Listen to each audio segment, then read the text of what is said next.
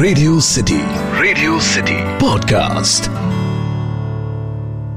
ये नमक को हमेशा काली मिर्ची के साथ ही क्यों पेयर अप किया जाता है? नहीं मतलब why always salt and pepper?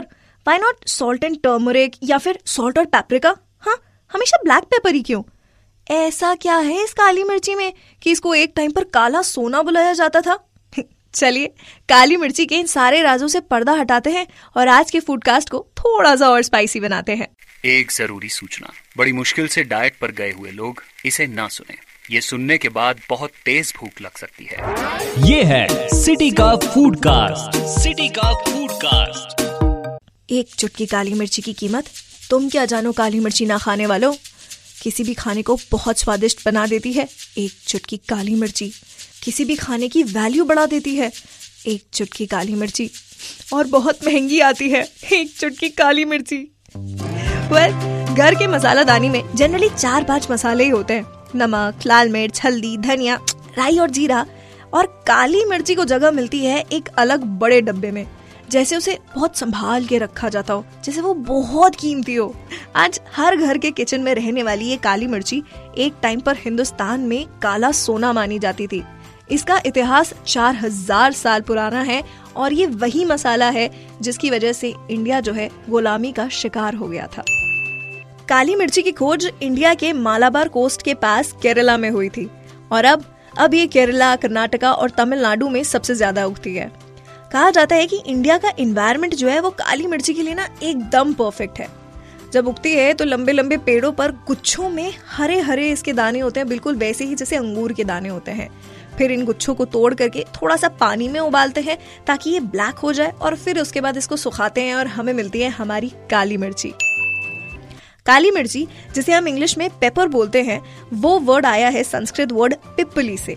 पिप्पली का मतलब होता है बेरी यानी फल। इंडिया के साथ साथ काली मिर्ची का जिक्र जर्मन और रोमन्स की हिस्ट्री में भी है।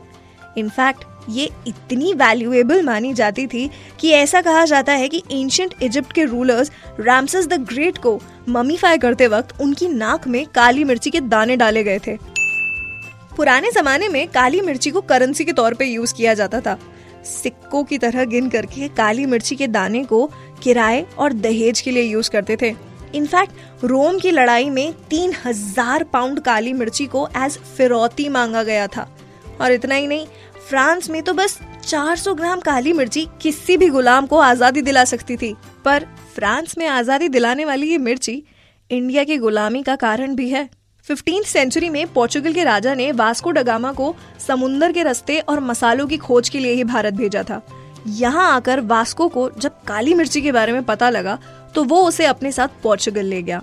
हिंदुस्तान से बाहर जाते ही सबकी नजर हमारी काली मिर्ची पर पड़ गई और अंग्रेज मसालों के मोह में भारत आ पहुंचे और व्यापार के आड़ में गुलामी का शिकार हो गया हमारा हिंदुस्तान। सो यस, काली मिर्ची, हिंदुस्तान का काला सोना, कहीं ना कहीं हमारी गुलामी के लिए भी जिम्मेदार है। पर हम सबको फिर भी इससे प्यार है। वियतनाम, इंडोनेशिया और इंडिया काली मिर्ची के सबसे बड़े प्रोड्यूसर्स हैं और यूएस इसका सबसे बड़ा कंज्यूमर। $600 मिलियन से भी ज्यादा की काली मिर्ची इंपोर्ट करता है यूएस हर साल। Black pepper is the world's most traded spice, इसीलिए तो इसे मसालों का राजा भी कहा जाता है। भाई ये किसी भी डिश को सुंदर, टेस्टी और रॉयल बना सकता है। स्वाद के साथ साथ इसके कई हेल्थ और मेडिसिनल बेनिफिट्स भी हैं, जैसे जुकाम को ठीक करता है, पेट के डाइजेशन को भी ठीक करता है। लेकिन हर रेस्टोरेंट के टेबल पर नमक के साथ सिर्फ काली मिर्ची को ही क्यों रखा जाता है? Why always salt and pepper and not salt and coriander या फिर cumin? Well, मिडिल एज के टाइम पर रॉयल लोगों के कुजीन में कई स्पाइसेस यूज होते थे, लेकिन ब्लैक पेपर की पॉपुलैरिटी एक शख्स की वजह से ज्यादा हो सकती है। ऐसा कहा जाता है कि लुई द 14th को अपना खाना जो है वो कम सीजनिंग के साथ अच्छा लगता था। उनके स्ट्रिक्ट ऑर्डर्स थे कि खाने में सिर्फ नमक और काली मिर्ची ही यूज हो। बस उसके बाद से ही फ्रेंच कुजीन में वो चीज डेवलप हुई जो आज पूरी दुनिया में एक जैसी ही होती है, salt and pepper on every table. इसकी वर्सेटैलिटी ही है रीजन फॉर इट्स पॉपुलैरिटी।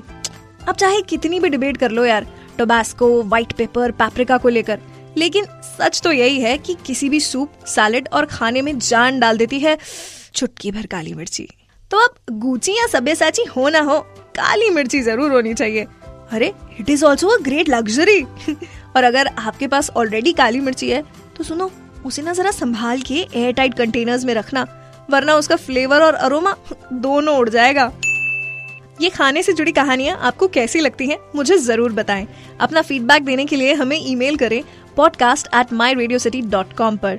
मैं यानी कि आपकी फूडी फ्रेंड आरजे दामिनी आपसे मुलाकात करूंगी फूडकास्ट के अगले एपिसोड में। तब तक keep adding spice to your life and remember, we belong together just like salt and pepper. Keep munching.